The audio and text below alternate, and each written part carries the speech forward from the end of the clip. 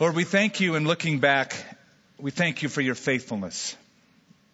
We thank you for your tender, meticulous care. We thank you, Lord, that you have surveyed our year and have been there from the beginning to the end of it. And now, Lord, we look toward our future and the year ahead. In 2008, we commit it to you, and we pray that our lives would grow, that we would not remain at the same place we're at today, but we would move, as Paul said, from glory to glory in the image of Christ. Lord, we continue our worship by paying heed to what your word says as we prepare our hearts to take these elements that are the Lord's Supper. In Jesus' name, amen. It was a cold December in 1914 when Thomas Edison's laboratory in New Jersey was burned to the ground, completely destroyed. The very next day, that 67-year-old inventor was walking through the ruins with all of his projects destroyed. And you'd think that he would be hopeless. And quite the opposite was the truth. He walked through his rubble, and he turned to somebody and said, "You know, there's great value in disaster, for all of our mistakes are burned up. And thank God we can start anew." That's a great way to look at things. All of our mistakes have been burned up. Well, our year is about burned up. Our 365 days, 5 hours, 49 minutes, and 12 seconds that comprise a unit of a year has just about gone out, just about extinguished. And we have a whole new year ahead of us. And you have every reason to face the coming year with great confidence. Although most people don't. I came across a study that revealed that most adults look at their future with doubt and fear. In fact, in this survey, only 50% of adults that they surveyed are looking optimistically at the future. Only about 50%. Whereas a couple of years ago, it was about 70%. Fewer people are looking confidently at the future. Now, the only way to have hope for what's ahead, to have confidence in the future, it's more than making a New Year's resolution. I know that that's done this time of the year. I was driving down Osuna, in fact, last night, and there was a billboard that had a Diet Coke on it. And it said, "A New Year's resolution with taste." In other words, go on a diet, buddy. That's what the statement was all about. And this is the time of the year where people make resolutions. That is an inward commitment to change. But I submit to you that we need a lot more than a resolution or two or three. What we need is a New Year's revolution. And a revolution denotes a radical change. It denotes overturning the status quo, something that can only be done by the Spirit of God. There was a man who went to his doctor. He was losing his memory, and the doctor looked at him and said, "Well, we can't help your memory unless we impair your eyesight, so you have to make a choice. Do you want to see or do you want to remember?" And the guy thought about it, and he said, "Well, doctor, I think I'd rather see than remember. I'd rather see where I'm going than to remember where I've been." Well, where are you going in the next 12 months? Well, what I'd like you to do with me is look at a passage of Scripture in 1 Thessalonians chapter 5. It really is the end of his book. It's one of Paul's first letters ever written. And in this section of chapter 5, beginning in verse 14, Paul gives several summary statements. They're all commandments. They're all in the imperative mode. He's summing up, really, Christian life and Christian values by a list of commands. And I thought this is a good way to approach the new year. This is where the revolution can begin. All of these areas talk about our relationship to people, to God, and to the world. And so let's look at these and then we'll apply them. Verse 14. "Now we exhort you, brethren, warn those who are unruly, Comfort the faint-hearted. Uphold the weak. Be patient with all. See that no one renders evil for evil to anyone, but always pursue what is good, both for yourselves and for all. Rejoice always. Pray without ceasing. In everything give thanks, for this is the will of God in Christ Jesus for you. Do not quench the Spirit. Do not despise prophecies. Test all things. Hold fast to what is good. Abstain from every form of evil. Notice how short and concise and almost like a staccato list of commands are given. These are revolutionary. If we could just do these, wow. So I've outlined it this way. There's a revolution needed in our walk, our spiritual walk. There's a revolution needed in our worship toward God, and then there's a revolution needed in our witness toward the world. Let's begin in the first one, a revolution in our walk. You know, this year, our spiritual walk really could change. And one of the things we must never do as Christians is get stale and stagnant and feel like we've arrived, man. We've made it. I've got to this plateau. I don't need to go any further. That would be our death. Martin DeHaan put it this way: self-satisfaction is the death of progress. The most boring people I ever meet are the ones telling me what they've done when they ought to do more. So let the revolution begin, and let it begin in how we treat other people. And let's begin in the church. Now, beginning in verse 14, there's a short list of 3 very different kinds of people. And all of them will develop your spiritual walk. Look at the first one.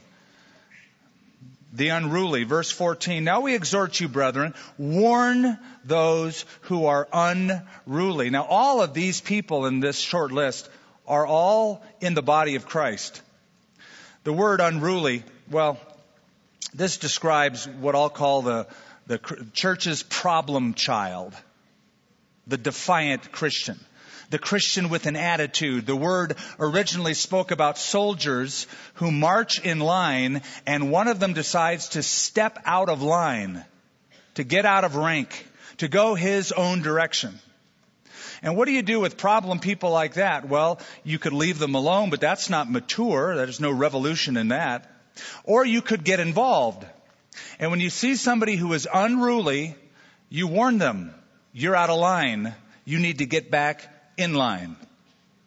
My parents were faithful at warning their 4 boys to do that. And one thing I do admire about my parents in looking back is they always made promises. They never made threats.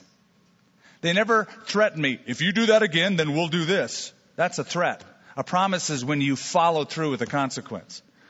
And I see some parents that all they do is say that over and over again. If you do that again, we'll do this. If you do that again, and then their voice raises each time. And the kid knows after 3 or 4 episodes of that, it's only when mom's voice reaches 110 decibels that I really need to worry. My parents didn't do that. They simply warned me when I was unruly. And then if I was unruly, they kept their promise. They were faithful to follow through with the consequence. Well, there is a biblical way to confront and to correct. And if we would just as a body of Christ, as people in relationship with one another, begin with Matthew 18, if somebody is unruly, and follow through those principles, that would be revolutionary. But that's not the only type of person mentioned. There is the faint-hearted. Notice in the very next breath, Paul says, comfort the faint-hearted. Warn the unruly, but comfort the faint-hearted. The word means small-souled. This is the Christian who gets discouraged easily, who wants to quit, who always sees the dark side of things. You know the type. I think of Eeyore in Winnie the Pooh. Remember Eeyore? He always saw the dark side. Hello. Thanks for noticing. Cheer up. Things will get worse. There's people in the church like that, and they do not need rebuking. They need encouraging. They need comforting.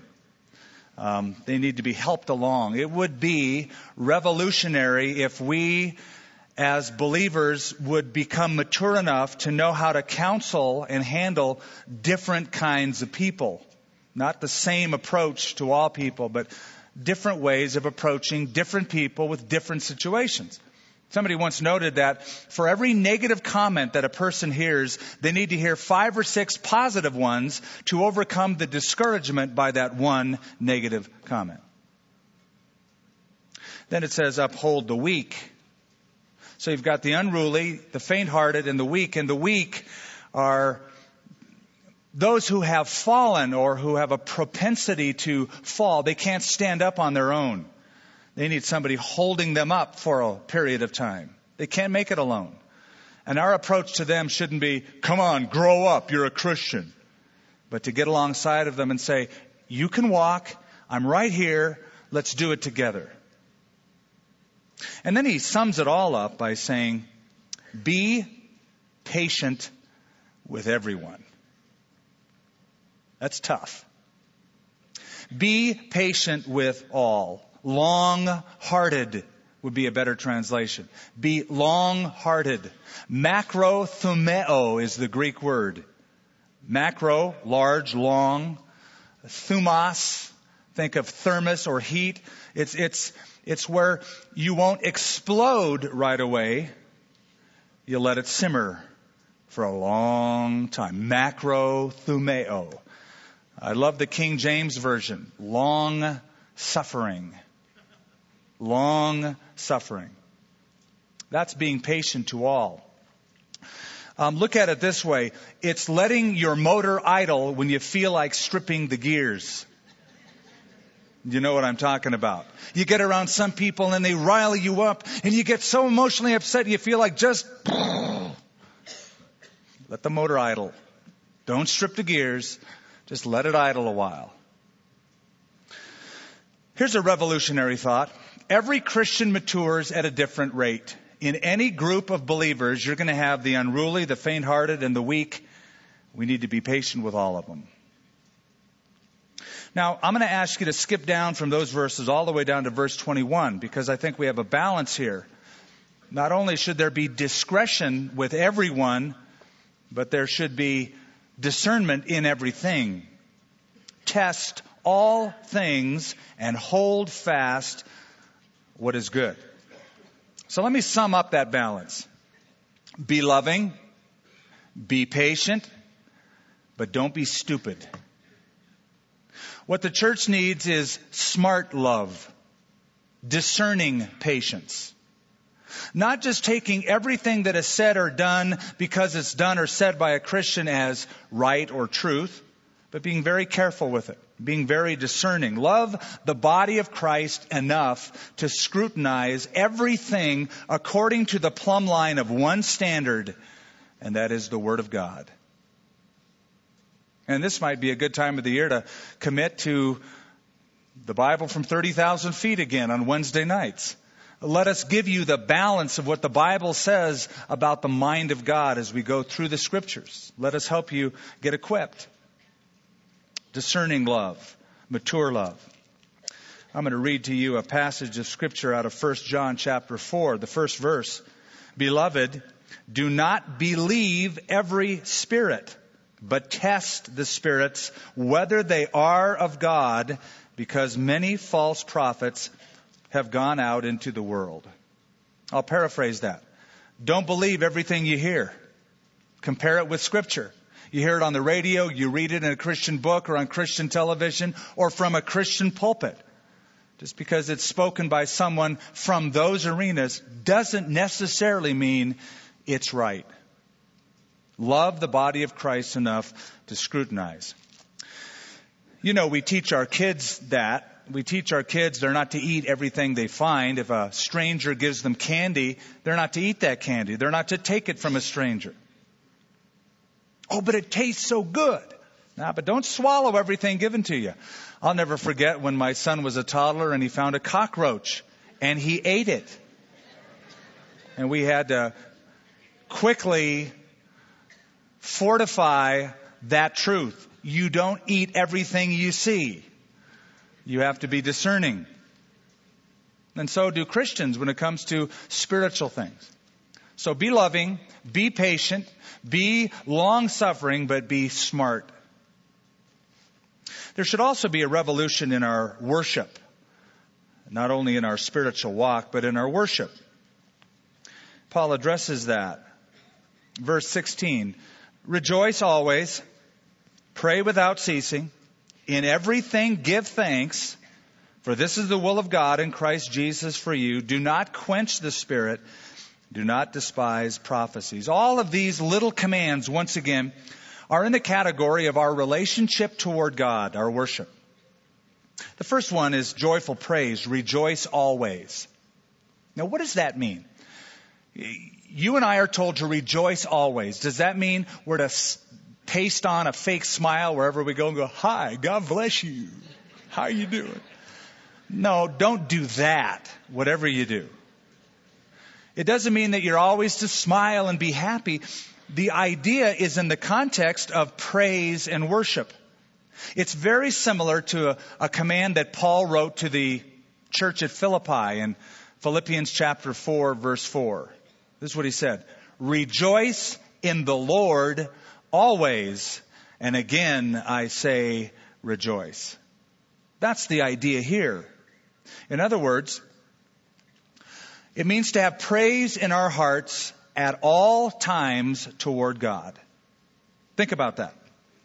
When your life is going great and everything's going your way and all of your plans are coming to fruition, there ought to be praise in your heart toward God. When everything doesn't happen that way and seems to fall through the cracks and your life isn't what you planned and bad things happen, there's still praise in your heart toward God. When you're in the in-between times, the boring times, the day in, day out activities, there's still praise in your heart toward God. That would be revolutionary, to rejoice always. Let me encourage you, even challenge you, that this year, your praise to God is going to be filled with rejoicing. Your expression of praise is going to be exuberant, lively. Rejoice always, rejoice in the Lord. Do you love Him? Tell Him. Somebody said, God isn't too crazy about secret admirers. Tell Him. Show it. Worship Him. Sing to the Lord with a rejoicing kind of a song. Charles Spurgeon said, our happy God should be worshiped by a happy people. A cheerful people is in keeping with His nature. Think about it this way. Evangelism is temporary. Christian service is temporary. Worship is eternal. You see, when you die and you're in heaven, you're not going to be telling anybody about how to get saved. Your evangelism ends the day you pass from time into eternity. Your Christian involvement in volunteer spirit and service, that ends as soon as you're in heaven. This kind of church service to one another. But your worship that begins here, this is just the warm-up. We're practicing, you might say, tuning up for eternity. Your worship has an eternal characteristic to it. Rejoice always. Makes sense. Verse 17 continues that thought of worship. Pray without ceasing. Now this, you're thinking, this could be a problem. How can I do that? Pray without ceasing? Does that mean when I go to the grocery store, somebody calls me, just a minute, I can't talk to you right now, I'm praying. No, that's not the idea. It's not like you're muttering a mantra over and over again. The idea of pray without ceasing doesn't mean constantly occurring, but rather constantly recurring. Picture you got the phone and it's always off the receiver. You never hang it up. You always have God and His ear available as you go through the day at every season, In every situation, it's just a matter of habit for you to talk to God about it. So that you don't confine prayer to an episode. Oh, it's Sunday. It's the day I pray. Some people's prayer life is saying amen to the preacher's prayer. Preacher says something and they're thinking, what he said, amen. That's it. Or it's confined to meal times, praise the Lord and pass the mashed potatoes. Or bedtime. Now I lay me down to sleep. I pray my husband won't be a creep. Well, that's how it goes for some folks. But I think you would admit that probably every person in this room could use a revolution in his or her prayer life. I know I could. That's always an area that I know needs tweaking. I love that hymn that says, oh, what peace we often forfeit. Oh, what needless pain we bear. All because we do not carry everything to God in prayer. We've got to sing that more often, I can see. Verse 18. Not only joyful praise, not only habitual prayer, but grateful perspective. Verse 18. In everything, give thanks. Boy, I'm glad it doesn't say for everything. Give thanks. That wouldn't be appropriate. I don't thank God for war. I don't thank God for murder. I don't thank God for things that happen. But in the midst of everything, now that's possible. I can be thankful. And notice it says, this is God's will for you. So many people go, I want to know God's will for my life. Well, I don't know all of God's will, but I can tell you this, wherever you're at, be thankful. That's God's will in Christ Jesus concerning you. In everything, give thanks. Now, if we were this way, that would be revolutionary, wouldn't it? Wouldn't it be revolutionary if instead of griping all year long and having one day called Thanksgiving, we reversed it? What if we thanked God every day and saved up all of our gripes for one day, got it all out of our system, it's over with, we go back to thankfulness every day? It really doesn't make sense to pray without ceasing and to always rejoice and then gripe at the same time. Part of our worship must be thanksgiving. If you think about the children of Israel as they marched through the desert for 40 years, they had more to be thankful for than anybody on the face of the earth at that time period, didn't they? They were delivered from slavery. They were provided for miraculously in the desert. They were given a new land for 40 years. What did they do during those 40 years? Gripe, moan, groan, complain, over and over and over again. And here's the real kicker. At the same time, they were setting up a worship system. Bringing sacrifices to the tabernacle, God telling them what to do when, that whole tabernacle system. All the time they're griping. That's inconsistent. James said, my brothers, how can you with your tongue give praises to God and curse men? These things ought not to be so. Can fresh water and bitter water come out of the same spring?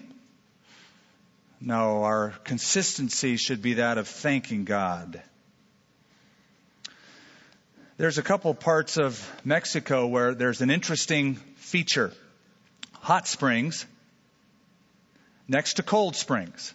So you have a source of hot water coming out of the ground and cold water. It's very convenient. The locals use it. And what they'll do is they'll wash their clothes in the hot springs and then rinse them in the cold water. It's really cool.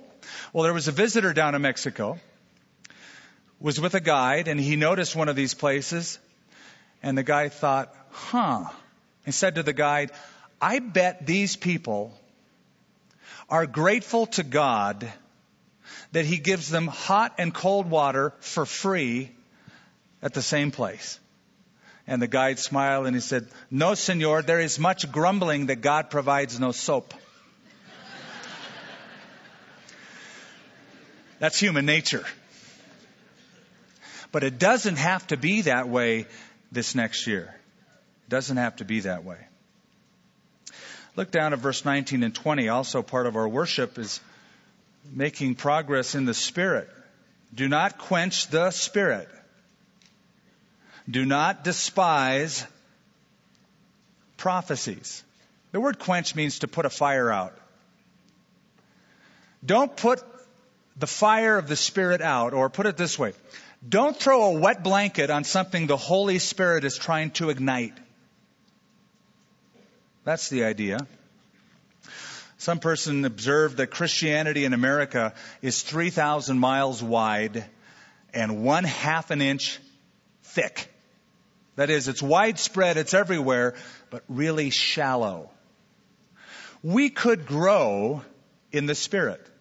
It's interesting that Paul includes this for these believers. Don't quench the Spirit, don't despise prophecy. In other words, you could grow in the area of spiritual gifts.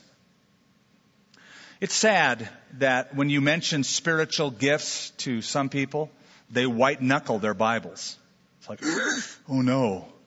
They're just so not open to that because of all of the extremes that they have seen. But he says, don't quench the Spirit. Some people are so afraid to be open to some new experience that could come to them from God. Folks, hear me carefully. You never have to be afraid of anything that God wants to give you if it's legitimately from God. If it's a legitimate, biblical, Holy Spirit experience, you never have to be afraid of that. But there does need to be a balance. So that's why, again, that follow-up verse, verse 21, test all things and hold fast to what is good. So don't quench the Spirit, but don't attribute everything to the Holy Spirit. Balance. The first Sunday morning service we ever had in Albuquerque at a local theater, someone came up to me and put out his hand and said, great to be here, Pastor, and enjoyed the service, but I'll never be coming back. I said, well, okay, great to have you. Tell me why you're not going to come back. And he said, because I can see that you don't believe in the gifts of the Holy Spirit. And I said, well, what about the gift of teaching? Did you see that today? He goes, yeah. What about the gift of helps? Did you see all those people helping? Oh, yeah. What about the gift of exhortation? You heard the worship team. Well, yeah, but you know what I mean, he said. You know, where are the tongues and the prophecy and the interpretation, etc. He says, you're not charismatic. So I thanked him and he went his way. The very next week after a service, somebody came up. Thank you for the service, Pastor. I'll not be coming back. So I'm okay, and I'm getting used to this by now. So tell me why you're not coming back. He said, because you're too charismatic.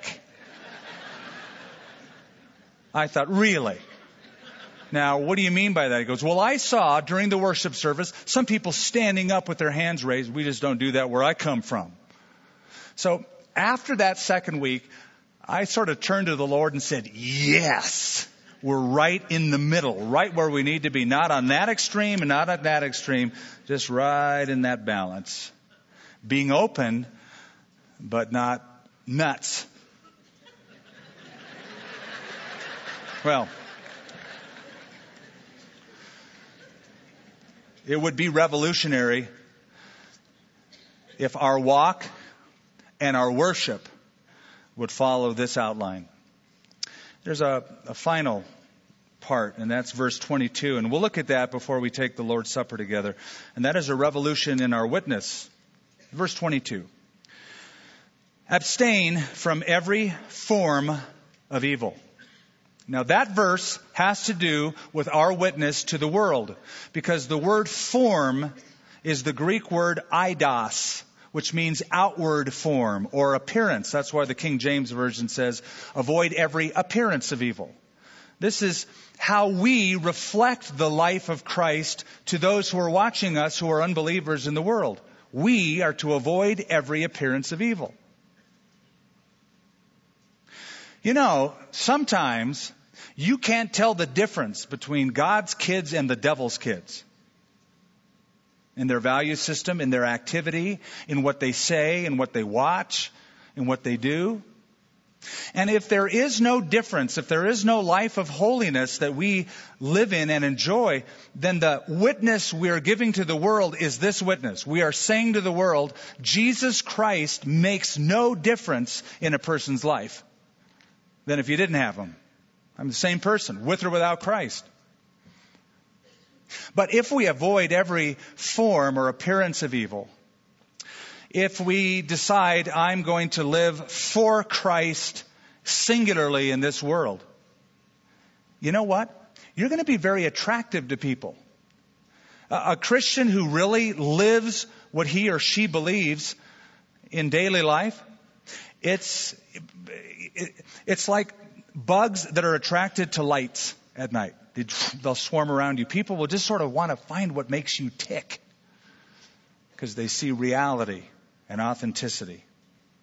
Well, I'd sum all that we read up by saying we're talking here about a revolution of love. A revolution of love. Loving the body of Christ enough to make a difference with the unruly, the weak, the faint-hearted, knowing how to counsel and approach them differently because they're at different stages of their life. That's love. It'd be a revolution of love in our worship. We love God enough to always rejoice in Him, to always be thankful in every situation, and to keep that receiver always ready to be used in prayer. To be open to what the Holy Spirit would do in growing us up into new experiences in the Spirit. And then finally, to love the world enough to avoid every appearance of evil. I don't know how long you'll live. Truth is, some of us might be in heaven by year's end.